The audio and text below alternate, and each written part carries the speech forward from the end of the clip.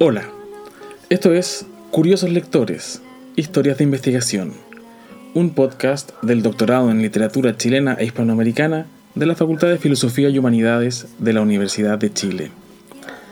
Lo que escuchamos al inicio de este programa es La Manca, una canción de Florencia Lira con letra de Gabriela Mistral. Y que en Gibraltar cantan pescadores, novedad de tierra sacamos del mar, novedad de un dedito de niña, la que esté manca lo ven.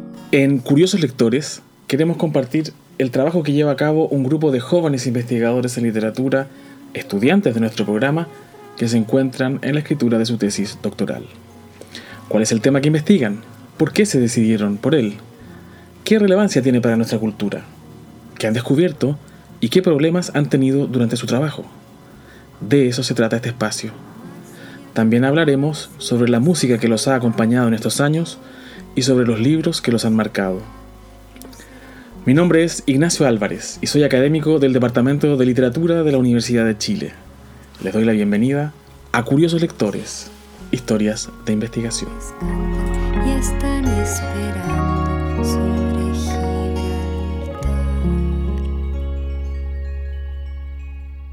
Nuestra invitada de hoy es Marcela Saiz. Hola Marcela. Hola Ignacio. Marcela es licenciada y magíster en literatura, actriz, profesora universitaria de actuación, teoría y estética teatral y de literatura chilena e hispanoamericana. Se define como investigadora y escritora por necesidad vital. Ha hecho dramaturgia para teatro, danza y música. Escribió una ópera que se estrenará pronto. Ha ganado algunos Fondar y dirigido teatro, además de participar en congresos y publicar artículos. Recientemente obtuvo el grado de doctora en literatura en un examen de grado que tuve el privilegio de escuchar y en donde, cosa rara, hubo unánimes elogios para su tesis.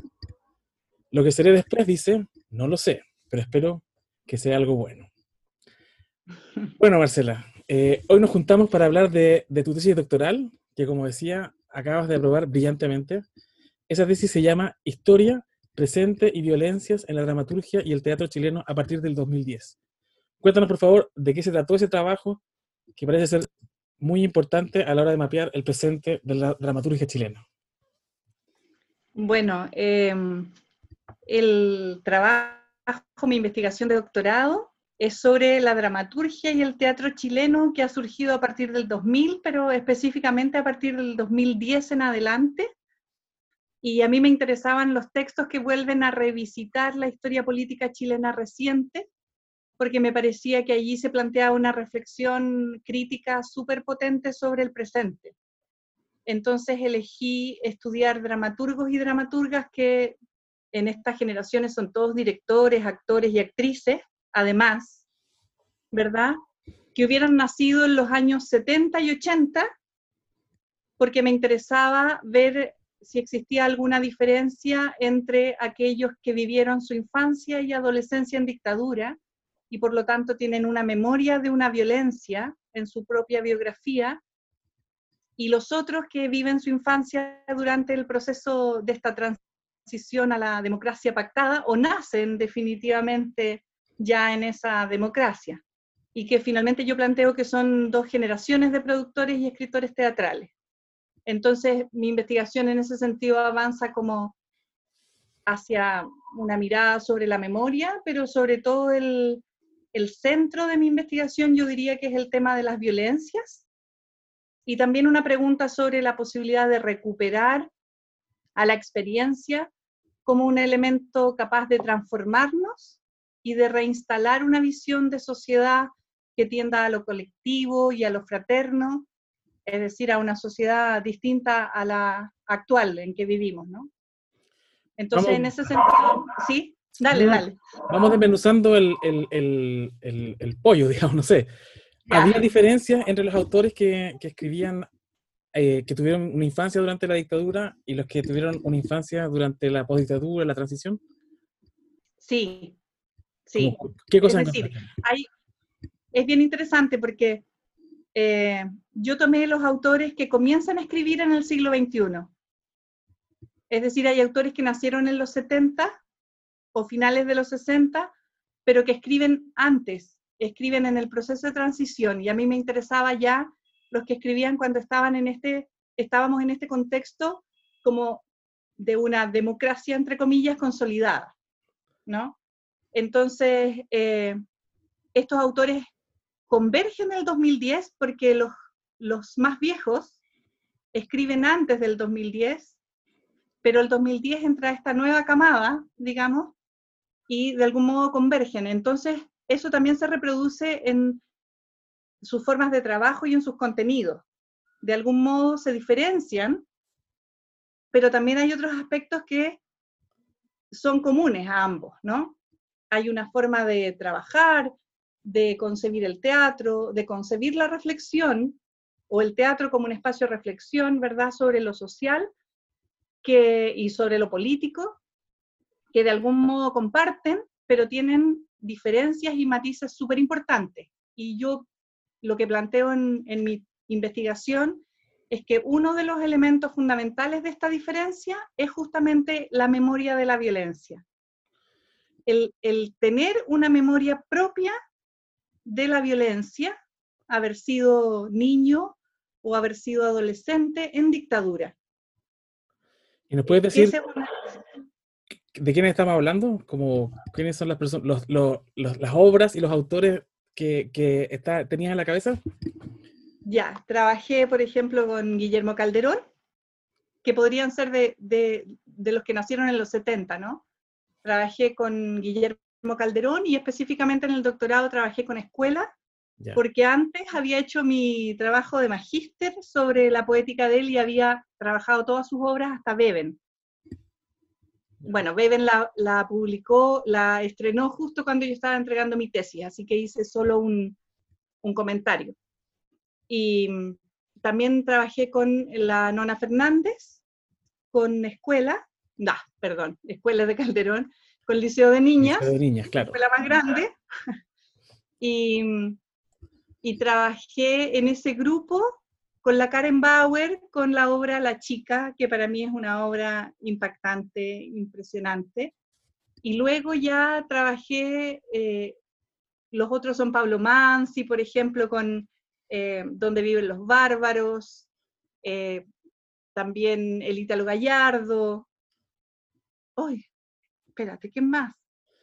No, Pablo sí. Manzi y Ítalo Gallardo son los más jóvenes, en el fondo. Los más jóvenes, claro, la Isidore Stevenson, ya son otra generación. Ya. Y tú decías que una de las cosas lo que cambiaba era el modo en que representaban la violencia, ¿cierto? Eso era un eje de tu trabajo. Sí. Y eso, cuéntanos un poco eso. Bueno, cambia en el modo en que representan en realidad, más bien hay algo ahí interesante en cómo ellos, o como yo voy leyendo, en el fondo, una tipología y una topología de las violencias a partir de los textos, ¿no? Entonces, ellos van mapeando de alguna manera las distintas violencias, uno puede mapear las distintas violencias y también los distintos lugares donde ocurren esas violencias. Y en ese sentido, ellos van avanzando, o sea, te van mostrando cómo las violencias van apareciendo desde una violencia externa sobre el cuerpo, directa sobre el cuerpo, tortura, desaparición, exilio, a un proceso de interiorización de las violencias y un proceso en que las violencias se van naturalizando, van apareciendo como si fueran positivas, ¿no? Y que se hacen sistémicas. Entonces, en relación a esas violencias, hay una memoria distinta, que se vive de distinta manera y los requerimientos de cada generación son distintos. Entonces, por ejemplo, los que vivieron la dictadura necesitan no solo representar la violencia, sino que más bien autorrepresentarse también, ¿no? Aparecer ellos como sujetos históricos, recuperar la voz, recuperar su capacidad de ser sujetos que pertenecen a la historia y también de transformar el presente, porque todo esto es en relación al presente. En cambio, por ejemplo, los más jóvenes no necesitan esa autorrepresentación. de algún modo los que nacieron en los 70, por ejemplo, van a espacios biográficos, porque es imposible hablar del contexto sin hablar de tu vida, y es imposible hablar de tu vida sin hablar del contexto. Entonces hay como una condena generacional allí, ¿verdad? Eso se parece a Que lo ellos, de las novelas de los hijos, que se ha discutido tanto en la narrativa. claro, absolutamente. Y además es súper interesante, porque ellos no trabajan, o sea, siendo de esa generación, no necesariamente trabajan desde la idea del hijo, sino que amplían también el rango posible de comprender la violencia, de comprender la víctima y de comprender al victimario. Entonces, súper interesante porque en el fondo cuando tú lees esto, lo que yo planteo es que finalmente este teatro nos instala a todos como una nueva figura de víctimas, que somos los sobrevivientes, y que no es necesariamente haber sobrevivido a la violencia directa.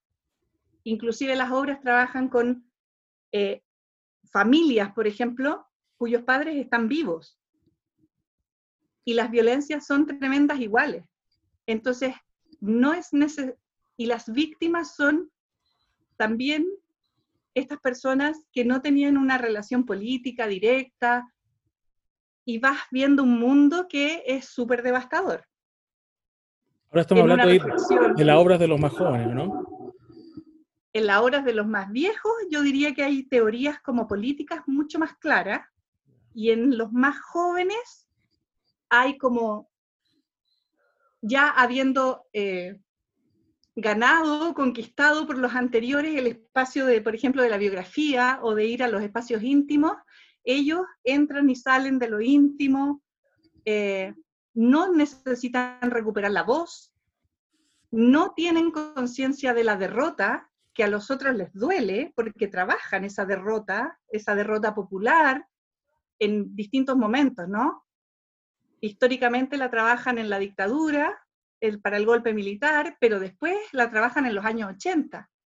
Entonces, súper interesante porque hay, por ejemplo, los que nacen en los 70 vuelven mucho a los 80, que es su adolescencia, que bueno, es nuestra adolescencia, la mía también, ¿no? La mía también. Y la tuya también, sí.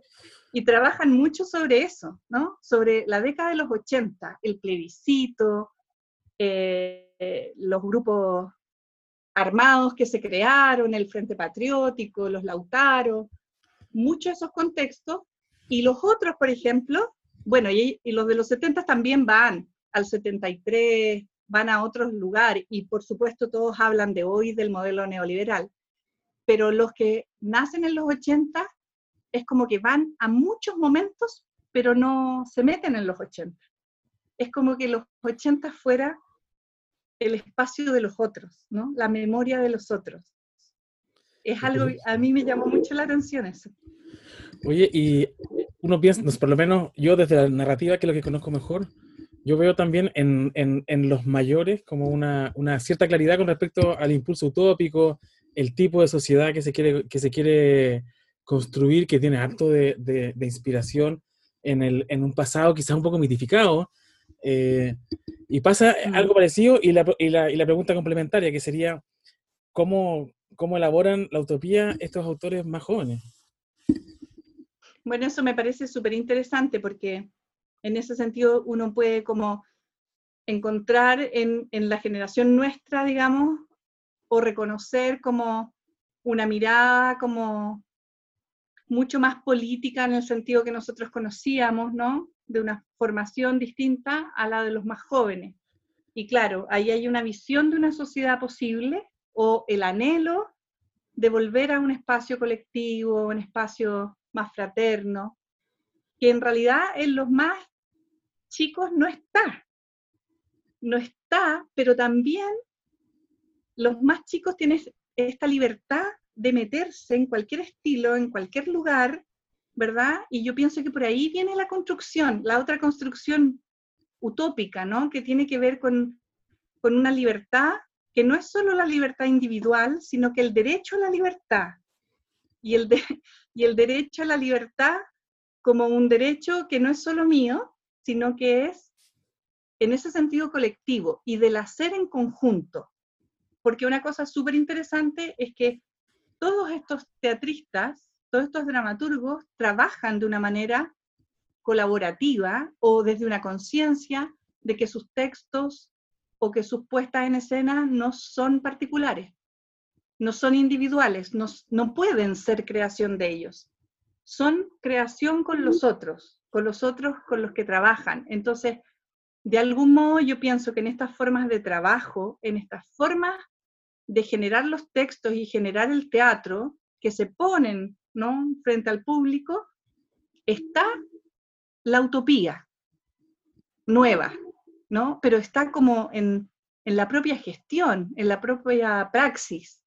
Es súper interesante eso. Lariane Mouchkine, que es una gran directora de teatro, ¿no?, francesa, dice que el teatro para ella es como el espacio de la utopía, porque allí pueden estar muchas personas sin matarse, en desacuerdo, pero encontrando acuerdos y creando algo juntos. Entonces yo pienso que ellos hacen este camino, pero lo hacen no solo en el discurso, porque su discurso también es bien desestructurador, bien crítico del presente, pero en su práctica, la práctica que sostiene este discurso, hay un ejercicio que podría ser súper utópico, como de hacerlo cada segundo. Es muy interesante eso, porque resitúa en el fondo esa cuestión que para, no sé, yo diría que para muchos escritores, la narrativa nuevamente es mi foco, o lo que yo conozco mejor, está puesto un poco en el pasado, diría yo. Y eso creo que es una buena, es una pista interesante. En algún momento yo traté de pensar algo parecido y me costaba encontrar el lugar de la utopía para el presente. Marcela, ¿y qué tipo, o sea, cuáles son tus obras favoritas de tu corpus? ¿Cuáles son las obras que más te gustaron, que más placer te dieron o que más significaron para ti? Mira, básicamente y así claramente me pasó algo súper potente con La chica de la Karen Bauer, tanto que era una obra que yo la volví a trabajar o la volví a leer y para mí era entrar en un túnel, en el que cada vez yo tenía más tristeza. Es decir, la volvía, mientras más la analizaba, más profundizaba en ella, más cosas personales me pasaban, se me hacía más difícil, porque Cuéntanos es un una poco obra de qué se trata. La chica se trata de una familia. Lo que pasa es que tú la lees y no logras entender esto que yo te voy a contar tan fácilmente, ¿no? Porque ella lo dispone como un material teatral. Tanto que cuando se quiso montar en la muestra de dramaturgia, dice Marco Antonio de la Parra que le preguntaron los actores que qué era esto, que cómo se montaba, ¿sí? Porque entonces no es tan claro así fácilmente, pero es la historia de una familia, clase media baja, más bien de una población marginal, uno puede suponer, que tiene varios hijos, 3 hijos, y el hijo de 10 años un día sale a la barricada en la población y no vuelve. Entonces este hijo desaparece y la historia la cuenta el personaje que ella llama el hijo, que es el hermano menor. Esta mirada de un niño que tiene menos de 10 años.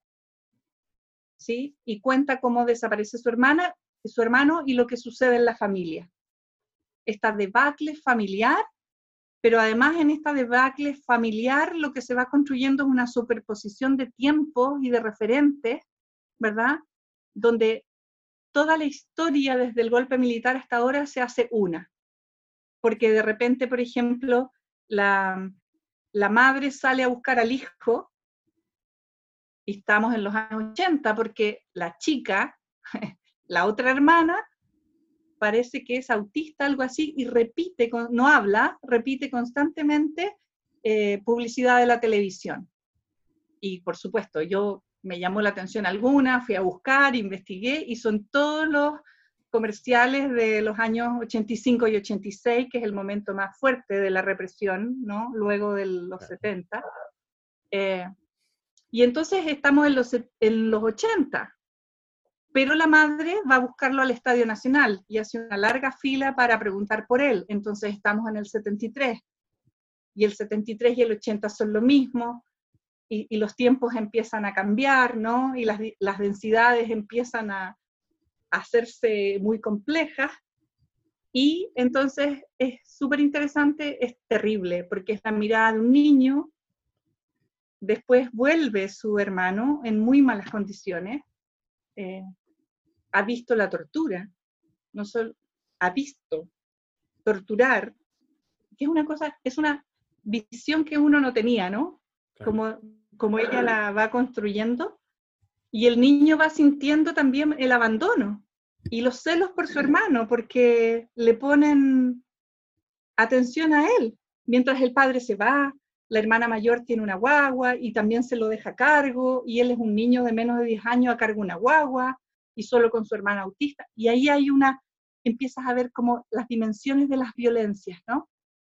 Así como estas violencias calladas. Y bueno, y la pregunta es, no sé si contarte toda la obra, pero No, la quizás pregunta, que fue lo que tú decías, que eso te había llegado bien fuerte, digamos, ¿qué era lo que habías leído? claro, la pregunta es ahí, primero, ¿qué pasa con la infancia? ¿No?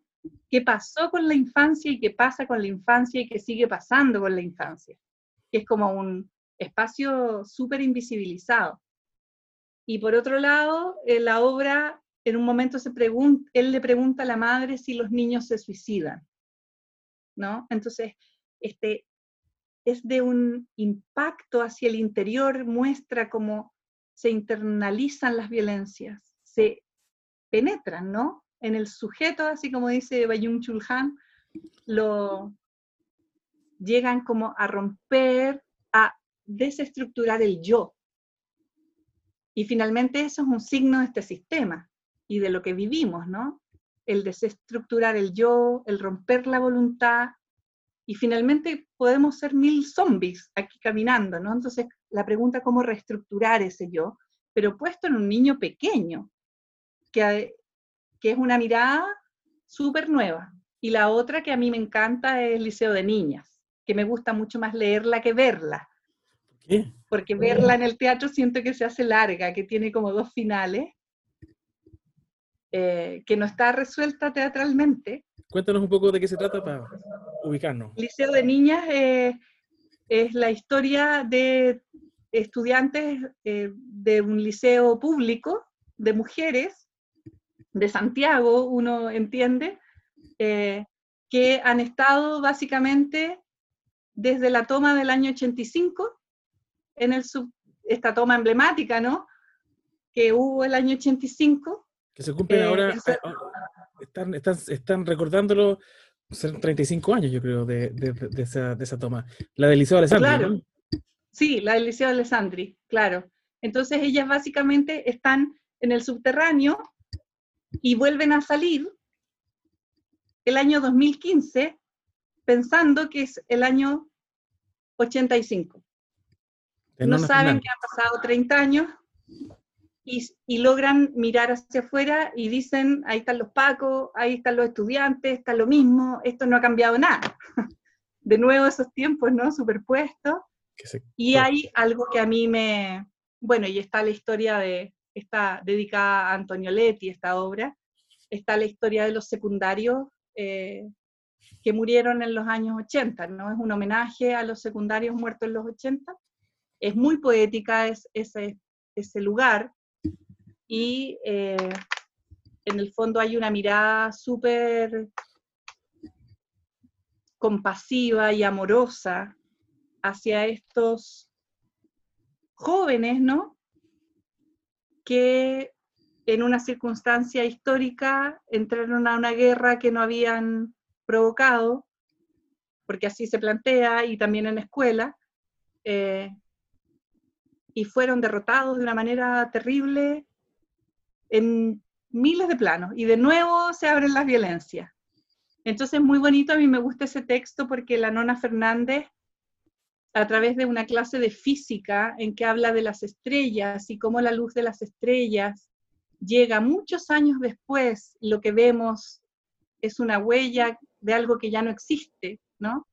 En el fondo repara o explica a estas muchachas, el profesor de física, lo que en realidad les sucede.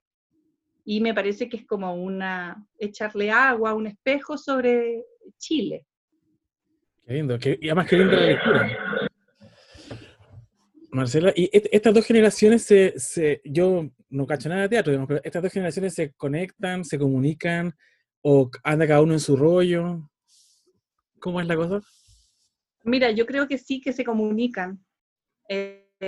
Bueno, y cada uno anda en su rollo, porque eso es como en todas partes, ¿no? Como los escritores, como todo el mundo.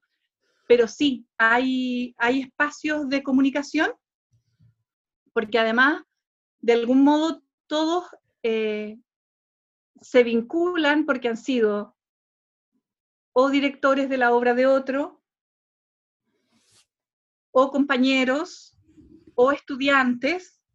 Yo me conseguí muchos textos porque algunos de ellos habían sido estudiantes míos, porque una de las dificultades era conseguir los textos, que no estaban publicados. ¿Por qué es tan difícil? ¿Ah? ¿Son textos muy inestables? ¿Son textos que no están fijos, no se publican? ¿Por qué esa dificultad?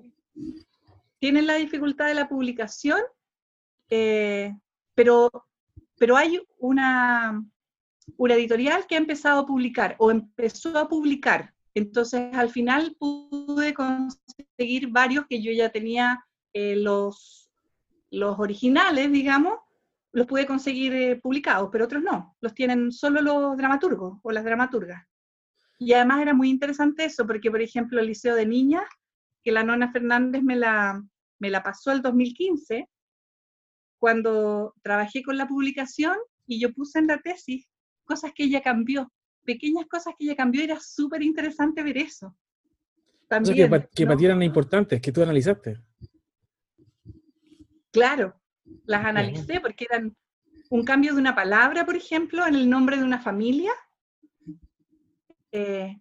implicaba la posibilidad de leer todo un imaginario de o te reafirmaba la posibilidad que yo estaba teniendo de leer ese imaginario, ¿no? El imaginario de la familia, por ejemplo.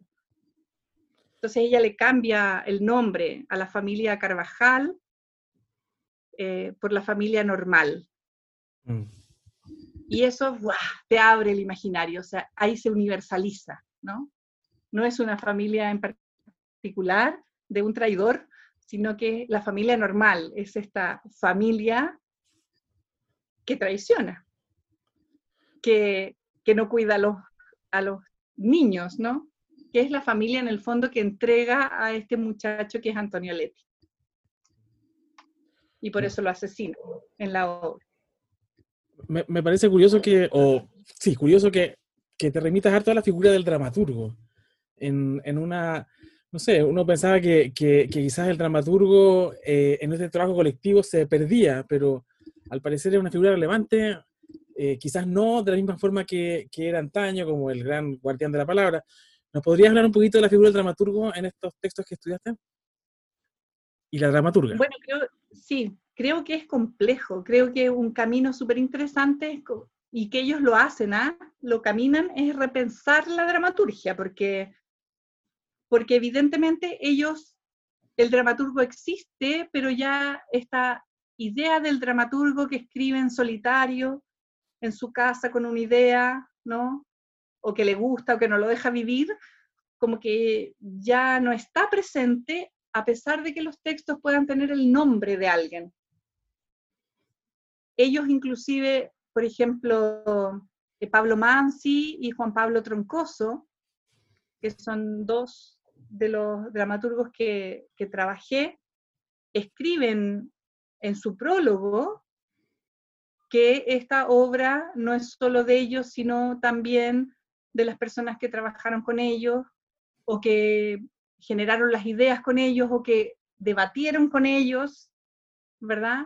Y lo ponen como una escritura colectiva, pero entonces la figura del dramaturgo es bien interesante porque a mí se me imagina que es como la figura del director de teatro, pero no de este director que es como el dictador, ¿no? Que te dice qué hacer, sino como la real figura, ¿no? Que guía un proceso, que pone una idea, abre la idea, la expresa con otros, la enfrenta con otros, toma cosas de allí y va generando un tejido nuevo.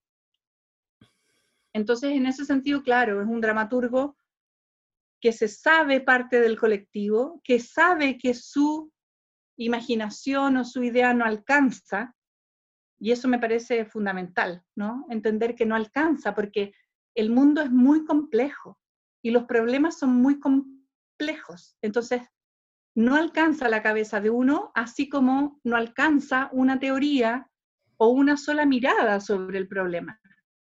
Es súper difícil decidir voy a estudiar el teatro solo desde los estudios teatrales, o solo porque tengo que tomar cosas de los estudios literarios, tengo que tomar cosas de la filosofía, porque el problema es muy complejo. Entonces me parece que asumir también ese lugar, como ellos lo asumen, es súper productivo, tanto para la teoría como para la creación.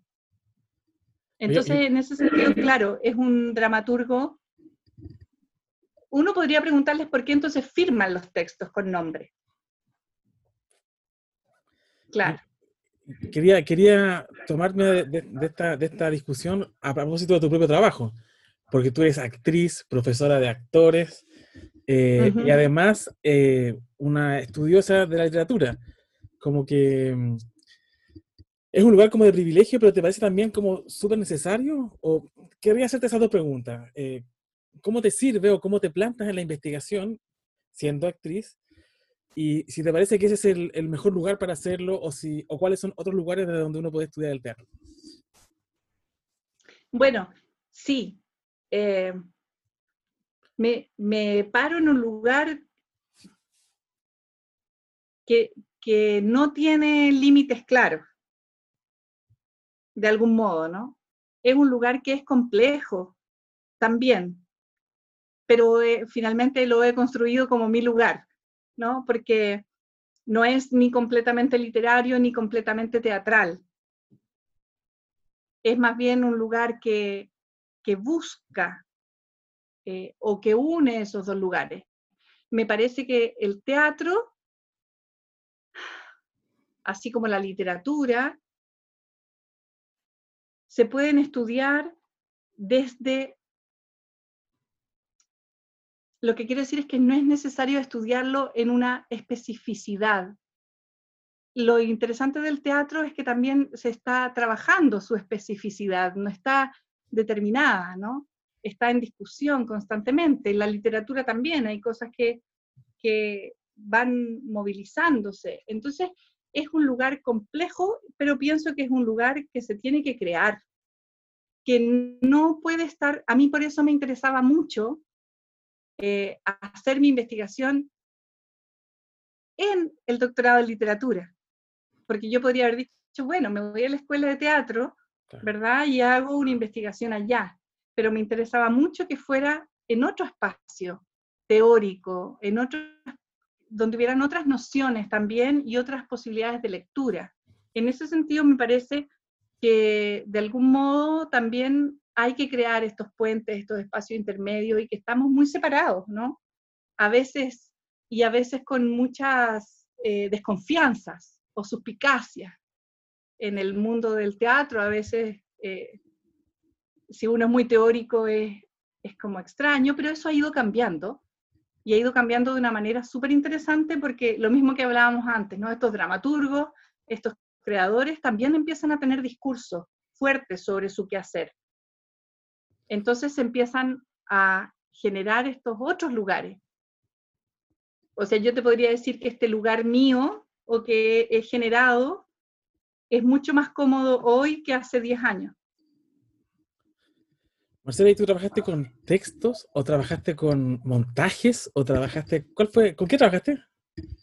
Trabajé con textos como el centro textos entendidos como textos teatrales, ¿no? Como con un despliegue representacional y performativo enorme, y trabajé con las puestas en escena. También. Fui completando. Uno de tus profesores él comentaba que en tu tesis también había como una reflexión súper fuerte con respecto a un nuevo modo de pensar la escena también en esta generación de dramaturgos. ¿Nos podrías contar un poquito de qué se trata eso? Ya, sí. Sí, porque una de las cosas interesantes que creo que teóricamente abordé ahí fue preguntarme cómo se construye una escena que sea capaz de integrar un discurso de la violencia y sobre la violencia, ¿no? ¿Cómo es capaz de integrar la violencia desde estos lugares? Y claro, ahí es súper interesante porque la construcción de la escena hay que entenderla a partir de la idea de que la escena es un espacio potencial, no es un lugar físico, ¿verdad?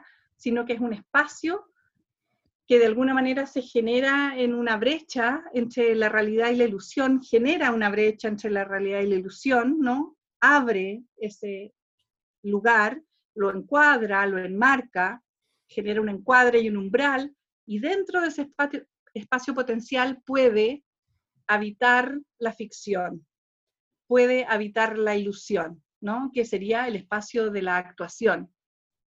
Entonces, ese espacio potencial era interesante ver cómo se creaba, ¿no? Para poder sostener esta violencia sin abrirse a la realidad y que la violencia entrara como violencia real. Claro. O se sostuviera desde ese lugar. Porque una cosa que me pareció súper interesante es que estos dramaturgos y directores ratifican la brecha entre la ilusión y la realidad. Es decir, todo el rato están manteniendo esto separado para decir, esto es teatralidad, esto no es la realidad, por lo tanto la violencia que ocurre no es violencia real. ¿Sí? No van hacia espacios, no van hacia la performance, por ejemplo, aunque hay muchos espacios performativos. Entonces esta escena, básicamente lo que yo planteo es que se va construyendo desde distintos procesos de teatralización y de distintos procesos de densificación. Y finalmente, entonces, lo que se construye es un espacio potencial donde pueden converger múltiples tiempos, múltiples discursos, ¿sí? Es como que tuvieras una escena densa, muy densa, que es capaz de, además, hacer una visión crítica, ¿no? De lo histórico, mostrando las violencias, para hacer en el fondo una interpretación del presente. Entonces, yo describí ahí en mi tesis muchos procesos y muchas estrategias, ¿no? Yeah. Para construir esta escena. ¿Cómo cuáles? Bueno, hay, por ejemplo, a nivel, porque en el fondo lo que yo hice en esta investigación es separar en 3 lugares mi investigación. La primera es sobre lo performativo teatral, y en ese lugar está la configuración de la escena, ¿no? Entonces, por ejemplo, hay una cantidad de juegos, que yo los llamo juegos representacionales, del decir, del discurso, hay una cantidad enorme de juegos en que ellos ocupan para densificar la escena. Entonces hay juegos, por ejemplo, donde yo soy otro, donde yo hablo por el otro, pero no soy el otro. No sé si es muy abstracto lo que estoy diciendo. Yo creo que lo entiendo, pero si puedes poner un ejemplo sería perfecto. Por ejemplo, hay juegos donde, bueno, que en la narrativa nosotros lo vemos, por ejemplo, vinculado al estilo indirecto libre. Perfecto. Por ejemplo, cuando la voz pasa, pero te lo tienes que imaginar con ser fenomenológico, corporal, ahí puesta arriba del escenario, que no es lo mismo, ¿no?, que leerlo. Entonces, donde un personaje, por ejemplo, dice, mi madre iba todos los días a buscar a mi hermano, y llegó al Estadio Nacional, váyase de aquí, vieja de mierda. Perfecto. Está diciendo el mismo hijo, niño menor de 10 años, y en él está apareciendo el soldado. Está como poseído por dos voces, o más. Y no sabemos si escénicamente un director va a decidir que van a ser dos personajes o va a ser uno, ¿verdad? Vas a ver dos cuerpos o vas a hacer uno, y así está lleno de juegos, en el fondo, que hacen esta división, o juegos donde juego a la representación. En escuela, por ejemplo, está lleno o en liceo de niñas, personajes que dicen, por ejemplo, y entonces ellos entraron al hospital a sacarlo, y encontraron a tal persona, y ta, ta, ta, ta, ta, ta, ta, ta, ta.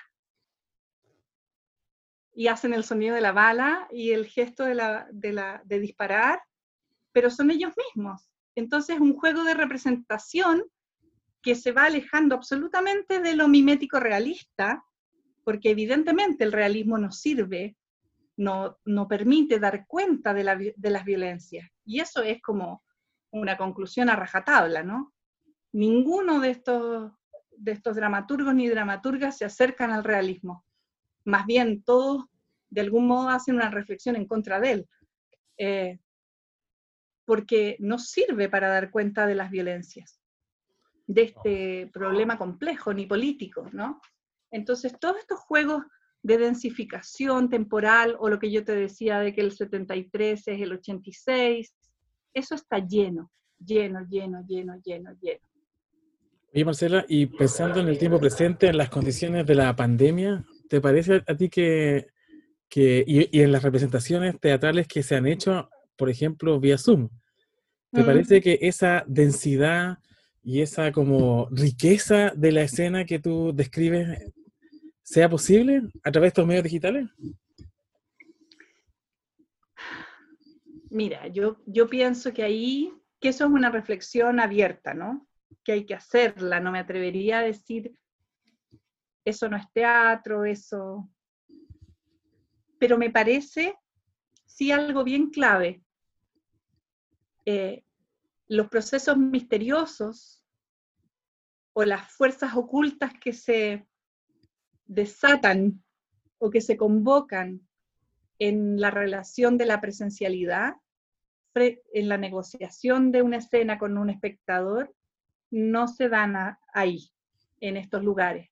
Y me parece que eso es fundamental, sobre todo porque, por ejemplo, este teatro que yo investigué, trabaja de algún modo sobre la necesidad de establecer una negociación con el espectador que genere una experiencia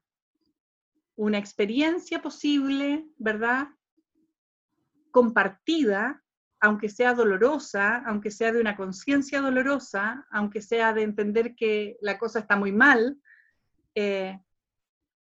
pero de algún modo necesita generar o busca generar esa experiencia, el poder recuperar la experiencia, tener una experiencia transformadora para poder transformar una sociedad y abrir conciencias. Entonces, me parece que allí hay una potencia que no está en la virtualidad. Es otra experiencia. Quizás no hay experiencia. Quizás no sabemos qué pasa todavía. Quizás Sí. pasan cosas distintas, no sé. Pero es fuerte lo que estás diciendo.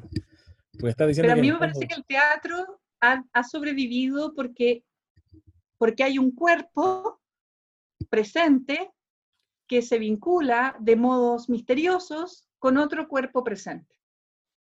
Hay algo allí en el contacto que es así. Por eso el teatro ha sobrevivido al cine, a la televisión, a todo. Y lo va a seguir haciendo, evidentemente. Y en un plano ya más personal, estamos cerrando un poco, igual esta conversación Ajá. es bien apasionante, diría yo. ¿Es muy difícil escribir una tesis doctoral? Sí, po, muy difícil. Cuéntanos qué fue lo difícil, lo más difícil. Eh, bueno, fueron así en lo personal, así Sí, como en la vivencia personal, aparte de las dificultades investigativas, ¿no? sí, Como conseguir los textos o armar un espacio metodológico en algo que recién en un teatro que se estaba haciendo mientras yo escribía mi tesis, ¿no? claro. Yo tenía que ir a verla, salió una obra y tenía que ir a verla para ver si la incluía o no la incluía, como la incluía. Eh, pucha, pienso que hay un problema que no es menor, que es cómo uno vive ese proceso. Y depende tu tema y también depende de tus condiciones. Yo pienso que una tesis doctoral es un trabajo, es subir una montaña que uno elige, por supuesto. Es muy solitario y de algún modo la soledad te pasa una cuenta allí, y a mí, especialmente con esta tesis, me pasó que yo viví un proceso personal que fui abriendo con la investigación en la medida que me internaba en los textos e iba descubriendo lo que revelaban el nivel de violencias, ¿no?, que se había ejercido sobre este país, sobre sus ciudadanos, sobre mí misma, y además estaba viendo las consecuencias actuales de lo que estaba analizando y tal vez futuras, y entonces para mí fue vivir un proceso de investigarme también. Wow. Yo siento que hice muchos procesos a la vez, hice procesos personales, investigativos, eh, y eso es problemático, pero también bellamente poderoso. O sea, yo sentí que salí de la tesis, y la tesis es mi hijo más costoso. Bueno, Y es pero vale la pena, quiero decir, pregunto, absolutamente. O sea, para mí sí. No como todas las sé cosas en qué difíciles. redundará la vida, pero para mí sí, porque además yo siento que yo, como no entiendo el mundo, y no entiendo este país, y no entiendo nada, eh, investigo porque necesito entender, y necesito entenderme. Entonces, en ese sentido, claro, súper poderoso, además de poder aportar a que otros entiendan también cosas que yo descubrí o entendí. Y además, esta tesis me gusta enormemente porque yo pienso que el trabajo intelectual tiene que estar vinculado, para mí, al compromiso de transformar el mundo. Entonces, yo lo concibo así como lo que hago en el teatro, ¿no? No es sé que no lo voy a transformar, pero de algún modo tiene que entrar a profundidades del alma. Entonces fue un proceso bello, duro, para mi familia también. Claro. No solo para mí, ¿no? Porque además yo a mi familia le pregunté, después de terminar el magíster, si ellos estaban dispuestos a que yo hiciera un doctorado, porque es un proceso duro, Aquí bello, en este podcast también preguntamos recomendaciones y ¿ya?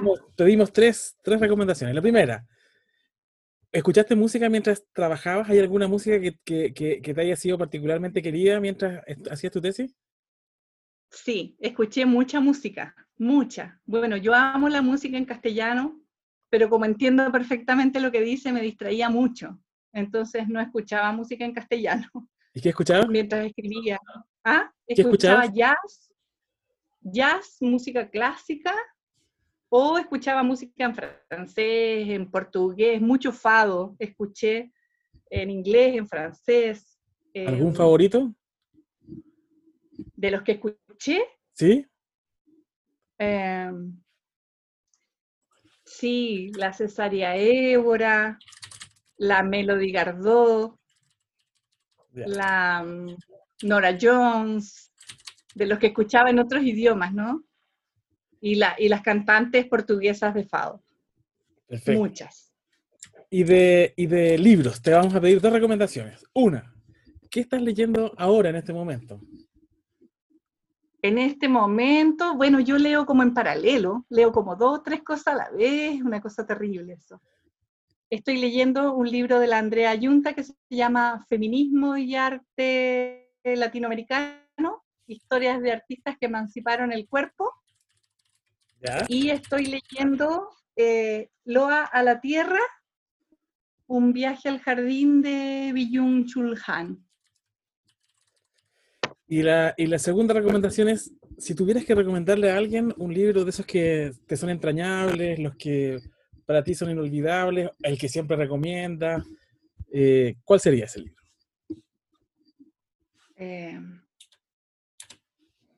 Hay tantos entrañables. Pero en este momento, bueno, además de Loa a la Tierra, que pienso que hay que leerlo, y si alguien quiere provocarse puede leer El coraje de la desesperanza de Zizek, pero así algo calmo y que llegue a las profundidades del alma, que es un libro que a mí me encanta, simple, maravilloso, de Saramago, El cuento de la isla desconocida. Bacán. Digo, muchas gracias. Muy bien, muy bien, muy bien. Marcela, te quiero agradecer muchísimo esta conversación. La verdad es que fue intensa, uno no deja de acompañarte en esas profundidades en las que te metes. Y nada, pues esperamos que te vaya muy bien y que todo funcione. Muchas gracias. Muchas gracias, Ignacio. Esta fue la conversación que tuvimos con Marcela Saiz, especialista en teatro chileno contemporáneo. Los esperamos en una próxima edición de Curiosos Lectores, historias de investigación, para conocer a otro investigador o investigadora, es decir, para conocer otro modo de mirar el mundo. Muchas gracias. La arena se la tragó el mar y que del mar la pesca un ballenero y el ballenero